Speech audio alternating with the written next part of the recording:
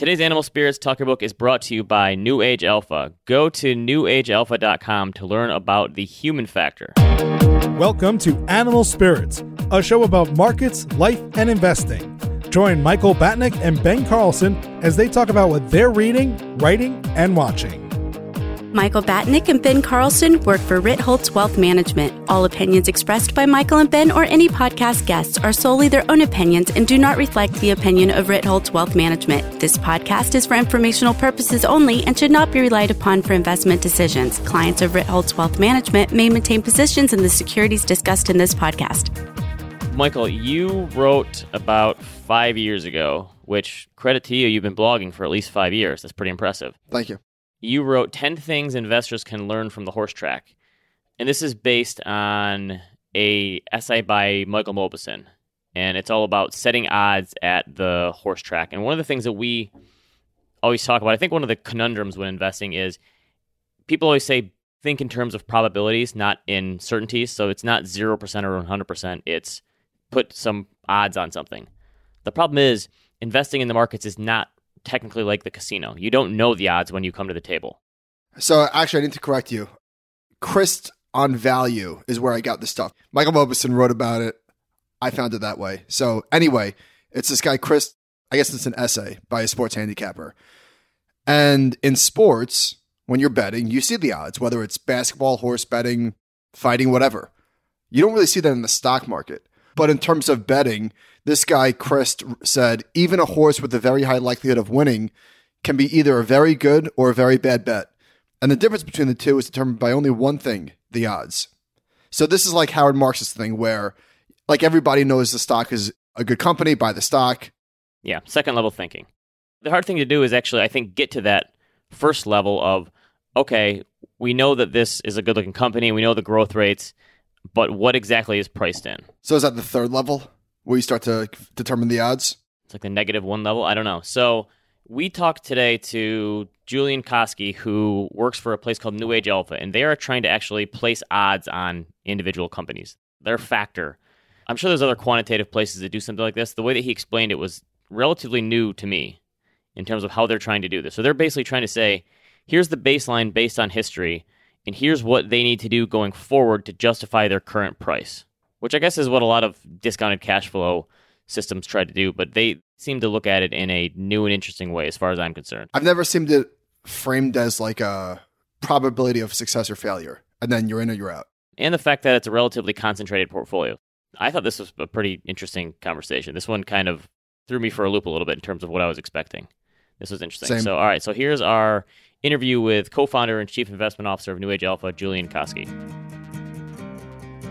We're joined today by Julian Koski, co-founder and chief investment officer of New Age Alpha. Julian, thank you for being on today. Thanks for having me. All right, I think a good place to start is with a brief introduction. Who are you? Who is New Age Alpha, and what is your company all about? New Age Alpha is an asset management firm located in New York. We offer a family of exchange-traded funds, indexes, separately managed accounts, but that's not really what the story is about. New Age Alpha really is about rethinking the asset management business and how risk is actually managed, and therefore how do you actually generate returns. So the whole focus is on risk management, and to do what we've done, we've departed completely from traditional portfolio management ideas, and we've drawn on the principles of insurance to build this business. As you can see from the logo at the back, it says avoid the losers, because that's what this is all about. We think there's an epidemic failure within the asset management business, and how portfolio managers actually think about returns. They think in terms of picking winning stocks, when really the goal should be to avoid losers. Did you have an insurance background? Obviously, that came through from checking out your website and some of the stuff that you've written, talk about actuaries and that sort of stuff. Is that the background you had, or is that just kind of the concept that was made from you? So I grew up with actuaries around me, family members, and also my early professional career was that of an accountant. And I so happened to be stationed as an accountant at one of the largest insurance companies in Africa. And I got to learn this methodology. And that's where this was all born from, is seeing how actuaries actually work. We've spoken in the past about avoiding the losers as a strategy for winning, because I think the data shows that 2 out of 3 stocks underperformed the Russell 1000. So not that it's easy to, picking winners is hard. It seems like maybe trying to avoid the losers is a more reasonable methodology, obviously easier said than done. But you have something called the human factor. How does that color your investment process? Just building a little bit, Michael, on what you said there, it's even worse than that. Because of the asymmetry of returns, the fact that losers get punished a lot more than winners, it really is about managing those losers and avoiding them. In terms of the human factor, what we say is that the biggest problem out there is losing money because a stock is overpriced. And if you think about overpricing comes from one thing only. It comes from human behavior. It's not the fundamentals of a company that are going to overprice a stock. It's humans and human behavior. We know that the efficient market hypothesis says all information is priced. And that includes what we know about the company, the known financial information, the balance sheet and income statement. But it also includes a lot of this vague and ambiguous information. And what you're seeing investors do, especially today with the gamification and memification of what's going on, is they're interpreting this vague and ambiguous information in a systematically incorrect way. So just go back in time. You look when Steve Jobs resigned and then later died, a lot of the investors viewed that as a good thing for Apple stock, some sort as a bad thing. But the fact is no one really knew. It's vague, it's ambiguous. You don't know how it's going to come out, but that information is getting impounded into stock prices all the time. There's more vague and ambiguous information in the market today than there is known information, the balance sheets and the income statement. But if you look at the insurance industry, so we have a saying, manage risk like an actuary, not like a portfolio manager, because insurance actuaries don't underwrite risk based on vague and ambiguous information. The last time you got a life insurance policy and you get a questionnaire, they don't ask you things like, are you going to quit smoking? Are you going to go to the gym? No, they could never underwrite risk based on that kind of vagueness. Well, we believe the same is true about stocks. There's only 2 things you absolutely know about a stock at any point in time. You know the price it's trading at, and you know the financial statements. Now, from those 2 pieces of information, we calculate the human factor. And maybe I'll stop there and see if there's any other question, and we can go deeper into the human factor. Well, I think one of the hardest questions to answer about any individual stock is what's priced in. Because you could look at a stock like Amazon over the past 10 years, and every year you could have said, well, based on the valuations, this company is overpriced. And obviously that hasn't been the case because it's more than grown into some of those valuations. So how do you attempt to solve that problem of what's priced in? Because it's true that there is more information than ever before available to investors, but it seems like this question is becoming harder to answer because of the type of companies we're dealing with now, and especially when it comes to so many technology companies that there are. So let me take you through the math on how we do it. So we take the stock price and we take the financial statements, and we want to calculate 2 things. The first thing you want to calculate is what growth rate does that stock price imply? So if you took Amazon and what it was trading at, and we can do it in real time, we look at Amazon's stock price, we connect it to the financial statements, and we calculate Amazon's implied growth rate for that stock. What do they need to grow by? Because remember, the more vague and ambiguous information being priced into that stock, the higher the growth rate is going to have to be to support that information. Now, the biggest thing from that now, the second thing is, what is the probability that Amazon will fail to deliver that growth rate? Now, to do that, what you do is we take a look back. So we'll look back to the prior 12 quarters to see how many times in the prior 12 quarters Amazon actually delivered that growth rate. And we plot the current growth rate on that distribution of prior growth rates to see the likelihood it will deliver again in the future. Look, if you took a simple example, I like to use Tesla. If Tesla was trading at $100 a share, and that implied that Tesla sell 1,000 cars per quarter, and you look back over 12 quarters and saw that Tesla has sold 1,000 cars per quarter, well, you pretty much can safely assume in the next quarter, there's about 100% chance they're going to do it again. Now, if that stock was trading at $500 a share, and that implied they need to sell 5,000 cars per quarter, and they've only done 1,000 cars per quarter, well, then the likelihood of selling 5,000 cars in the next quarter is about 20%. So why would you own that stock? So to answer your question, Ben, we don't care what's priced into it. Everything can be priced into it. What we want to know is the market correct? Do these underlying fundamentals actually reflect Amazon's ability to deliver that growth, or Tesla's, based on the current stock price? And the only way we know that without having some kind of inside information, or we're not going to do the research, is to look at it through a probability lens. We're dealing with uncertainty. So much of stock investing is randomness. There's a lot of randomness at work. And if you're dealing with random outcomes, we're going to use a probability to deal with it, just like insurance does. It's probability based. How did you come to the conclusion that avoiding losers is a more reasonable way to place your efforts than picking the winners? Because picking the winners requires you have knowledge of the future. And the future by definition is not known.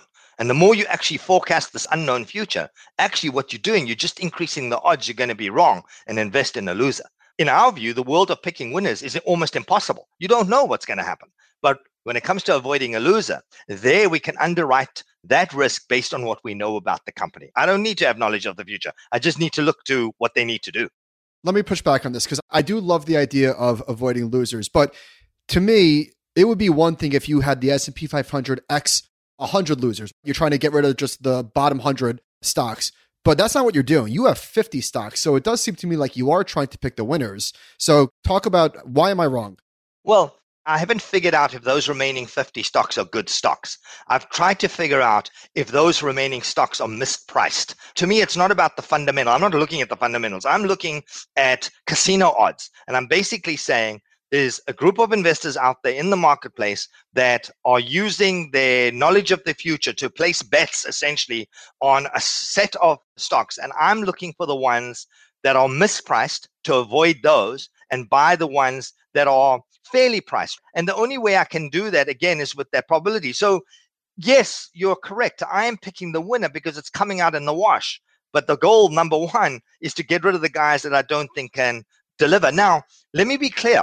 So let's say you've got a probability like, I know Tesla's probability today is about 58% chance that it would fail. Now, am I saying Tesla is going to fail? No, it's not what I'm saying at all. What I'm saying is you could own Tesla and you could generate a great return.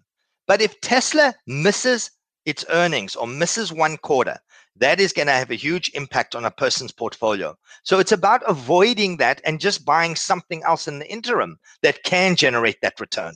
Sorry to break in here. So an easy example here would be every American would have to go see 5 movies a day for AMC to justify its current stock price, something like that. But how do you deal with these times when it gets so out of whack? Do you have a longer time horizon for something like this? Is there a turnover? How does that work in terms of how often you're changing the portfolio? So the portfolio is rebalanced quarterly. So every quarter, the way a system works is every day the stock price changes, we get a new probability. But we don't act on that. We only act when the new financial statements come in. And then we look at the probability and then rebalance the portfolio. What I'm saying to you, when I tell you a stock has got a probability, let's say 10% probability of failure, I'm telling you that there's a 90% chance that that company will deliver the earnings comes the next earnings season. That's what I'm telling you. I'm telling you there's a probability on that. Now, there's still a 10% chance it will fail, but I'm telling you there's a 90%. So being with probability, what I'm actually telling you is this system is not great at picking individual stocks. It's not good because you can still get a 10% chance of failure, even with a 99% chance. But it's really good at building portfolios because based on the law of large numbers, if you're using probability, then your low human factor probabilities are going to outperform your high just over time. Same as mortality tables would work. It's the exact same thing. I love this line from Michael Mauboussin. He was talking about horse racing, and he said, fundamentals are how fast the horse runs, and expectations are the odds. Yes. And I've always thought that when you're looking at Apple, for example, everyone knows it's the best company in the world. Nobody would argue with that, but you don't really know what the odds are until, say, maybe after an earnings report. But it sounds like you would argue that you do have a way of calculating the probabilities. What exactly are you looking at? That's exactly right. We're looking at the forward-looking odds of that. We're saying, based on where that stock price is today, the scariest thing of the market today are people, are humans, and human behavior around the stock price. It's the action around the stock price that's scary. That's the idiosyncratic risk that you have to be aware of. We know about firm-specific risk that you can diversify it away, but you can't diversify away human behavior. That's in every stock price. You can only avoid it. So what you said, Michael, and what Michael Mauboussin also says, that's exactly right. We're looking at the odds that the company will deliver. It's not a perfect science. It's a probability-based science. But on law of averages, again, your low probability stocks, we've seen over 25 years outperform high probability stocks. It's those guys. The problem is when the world starts talking, they're impounding this vague and ambiguous information. Another word for that is gambling. What's the difference between forecasting the future, gambling? And I'm basically saying, look, we've got a system of betting against you because I simply believe that if you're doing that, I'm going to bet against you. That's as simple as that.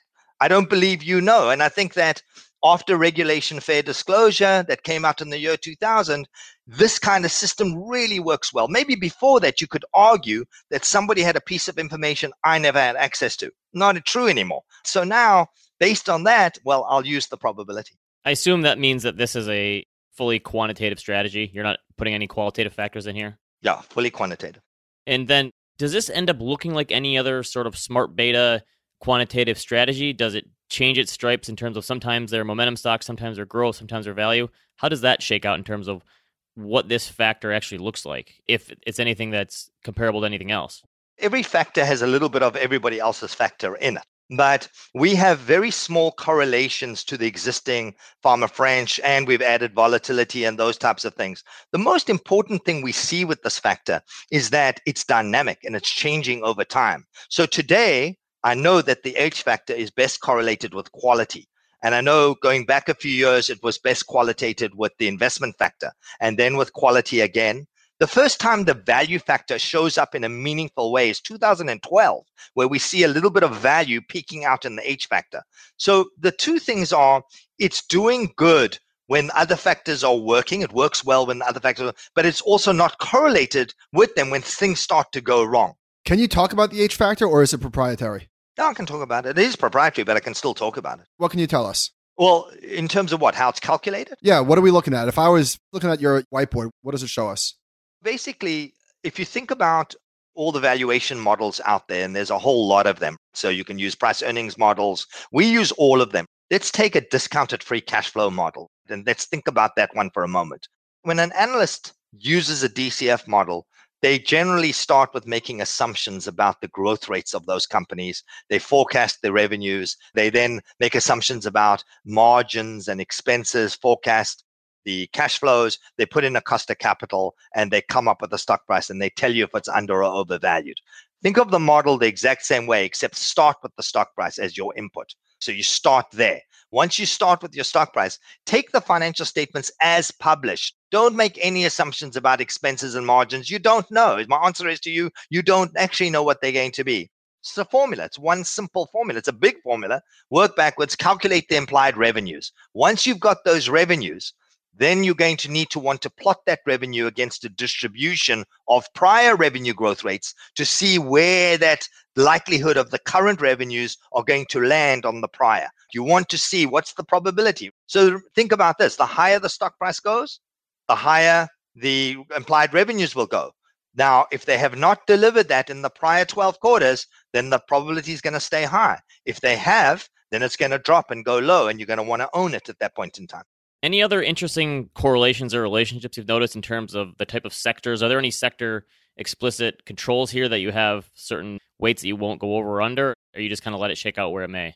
We let it shake out where it's made. The important thing to know is that low H factor stocks outperform high H factor stocks 65% of the time on a quarterly basis. So there are moments in time where high H factor stocks will outperform low, but that adjusts very quickly. Now, if you look at casino odds, which are around just over 50%, and insurance odds, which are almost around 65%, those are very good odds. We're not right all the time. It's impossible to be right all the time. There are moments where you get that irrational exuberance and those high H factor stocks, but at some point, they're going to correct themselves, and this is how it does. Was there ever thought of doing like a long-short portfolio with this, or would it have a blow-up factor if the bad ones did really good and the good ones did really bad based on your scores? No, we have a hedge fund. That's what we do. Oh, okay. So you have the long-short as well. We have long-short as well. You go long the low H factor and you short those high H factor stocks. So let's talk more about the business, because you just said you've got a hedge fund. You obviously have, well, not obviously, you have 2 ETFs and 1 billion indexes. That's an exaggeration, but you have quite a bit of indexes. What does New Age Alpha, the business, look like? Our goal is to build out a diversified asset management platform geographically as well, so internationally, but also across asset classes. So we're doing everything from fixed income to all the different sized equity classes. So over the next year to 2 years, we'll launch a family of exchange traded funds. Our whole focus is, if you look at the world of indexing, the smart beta, the beta strategies, they answer a fundamental part of an investor's portfolio. but nobody's attempted to build a systematic alpha solution, something that doesn't take an advisor out of his comfort zone. If you want to be in large cap blend or you want to be in the S&P 500, that's fine. We'll keep you in there, but we will simply, by removing these high H factor stocks, remove the losers, give you some additional return that you're not going to get by owning the whole 500. So we have a saying, we take what's good and make it better. So you take the Russell 2000, remove the losers, make it better. We're not asking you to substitute ours with a smart beta, but we are saying complement it with it, because we're going to give you something different and we're going to give you an additional return. So the business is to build a platform of alpha-driven ETFs. This is all about alpha. Just so you know, we can't offer this now, but to our institutional clients, we do offer it. No alpha, no fee. We don't outperform the benchmark. We don't charge. And we've applied to the SEC to ask for that as well for the ETFs. That's great. So what time frame are you looking at that? Like on an annual basis or 3 months, quarterly. So if you don't outperform over 3 months, then there's no fee charge. No fee charge. Yeah. I love it. That's great. Love that. That's excellent. Let's oversimplify this. Let's say that I was looking at ADVR, the US large cap, there's 50 stocks. Let's say that I was just using a quantitative screen just to look at the portfolio, had no insight into what was in it. What would I glean from that? Would it look like a value? I'm sorry, I'm not trying to pigeonhole. No problem. I'm just curious. Does it look cheap relative to the S&P? Does it have high ROE? Like, what are some of the characteristics? If the portfolio was just one stock, what would it look like? So the thing to look at is the overall MPT stats. What you're going to see is that a 50 stock portfolio has the same standard deviation of volatility as the overall index.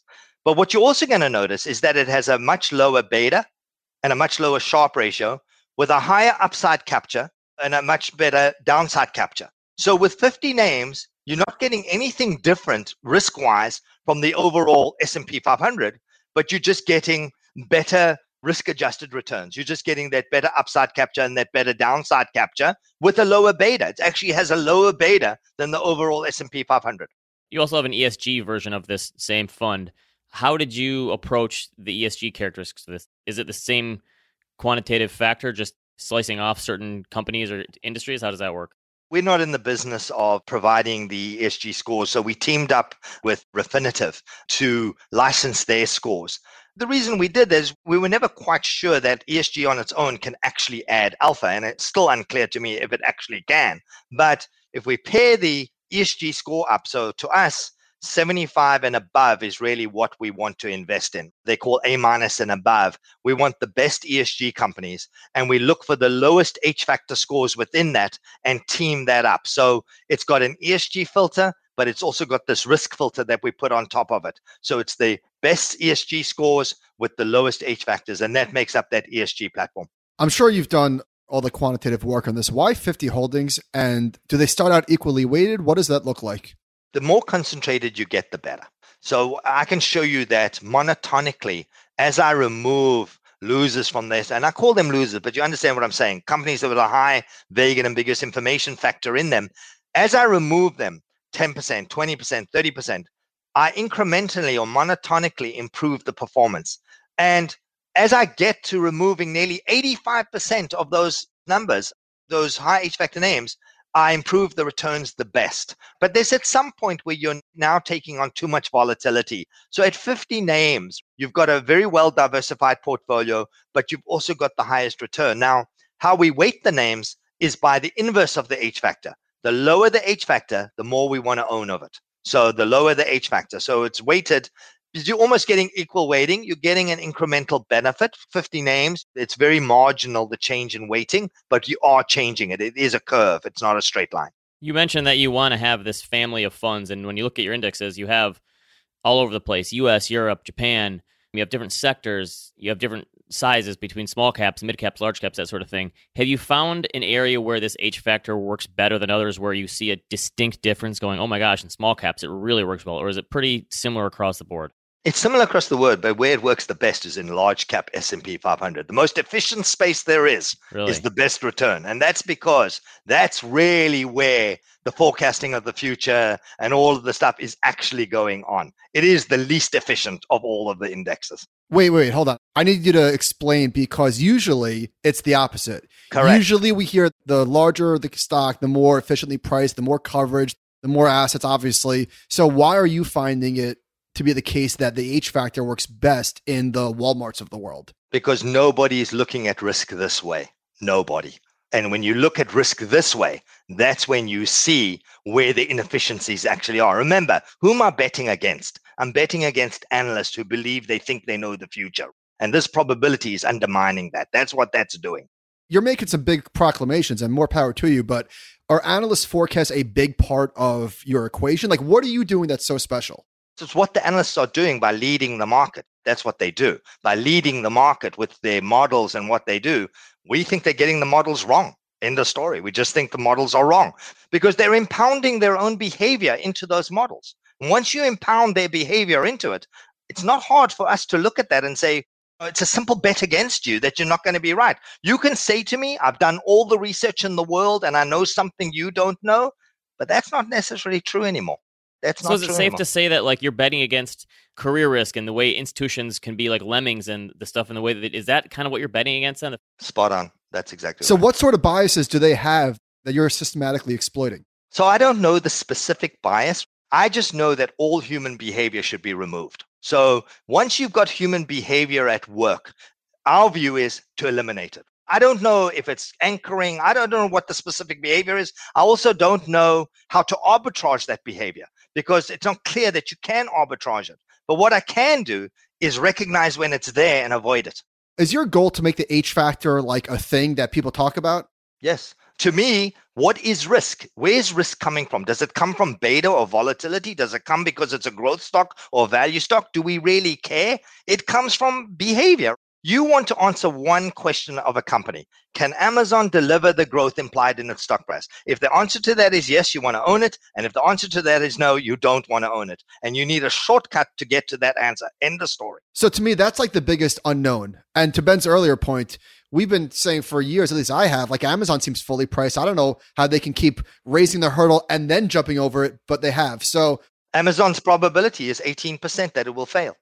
So it's a low probability. We're going to own it. Absolutely. Because again, we have those gut intuitions. I mean, look at Tesla from 2 years ago. I don't know if you have the time. Tesla 2 years ago, just before the run up in the stock, was trading at $253 a share.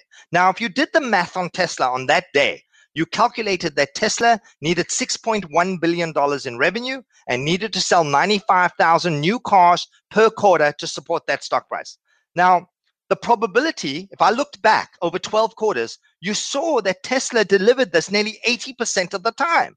But on that date, there were 169 newspaper headlines about Tesla out there. 131 of those newspaper headlines were negative headlines. You had some of the biggest Wall Street gods saying Tesla was going to go out of business. So that's the vague and ambiguous information making its way into Tesla's stock price. And in that case, it didn't overprice Tesla, it underpriced Tesla. If you had done the math, you would have never been short Tesla. You could see this guy's going to do it. The math was telling you that, but they didn't do that. Everyone's talking about how he's going to go bankrupt. Interesting. On the other hand, so you've given some examples of companies that people obviously misprice in the wrong way. How about some companies that people think are like invincible right now that you see like a high potential failure rate? Are there any that are showing up that way? Boeing, Pfizer. Think about what's going on out there. The reopening of the economy and everybody betting on travel coming back and airlines growing and Pfizer. People are betting on the fact that this COVID's going to be a windfall for them. And you know what? Maybe for both stocks, it will be. But we don't know yet. Let them prove to us that they can do it, and then we will own it. In the meantime, we'll find something else that's got a lower probability of failure and own that. We're not saying these companies are going to fail. We're just saying hold off until they've proven it can be done in relation to that stock price. How many quarters does it typically take for that to be proven if they're not proven yet? Is it going to take a few quarters then until you get that track record, potentially? Okay. At some point, we'll own it. I'll talk about Apple. So Apple back in the year 2000 to 2006, probability was horrible. It was like 80%, 90% chance of failure. All of a sudden, 2006, that probability goes from the high 80s down to below 10%. All of a sudden, through the iPhone, he stabilizes the revenues, gets a predictive form of revenues, and the probability drops all the way down. And I think quarter after quarter owned Apple all the way through, made lots of money from it. So it's not about trying to be in a rush to find the next growth story. We're not good at that. We don't know when that's going to happen. But at some point, we'll take our time and the probability will tell us when to own it. How long have you been using the H factor? Well, I've been doing this for 20 years. And it's been an evolution? Like you've been using this framework for 20 years? Yeah. So we have never changed the model in 20 years. Never. Wow. We test all the time. I've got PhDs working for us. I've got researchers working for us. And we've tested everything. We look at Bayesian probability. People always give us new ideas.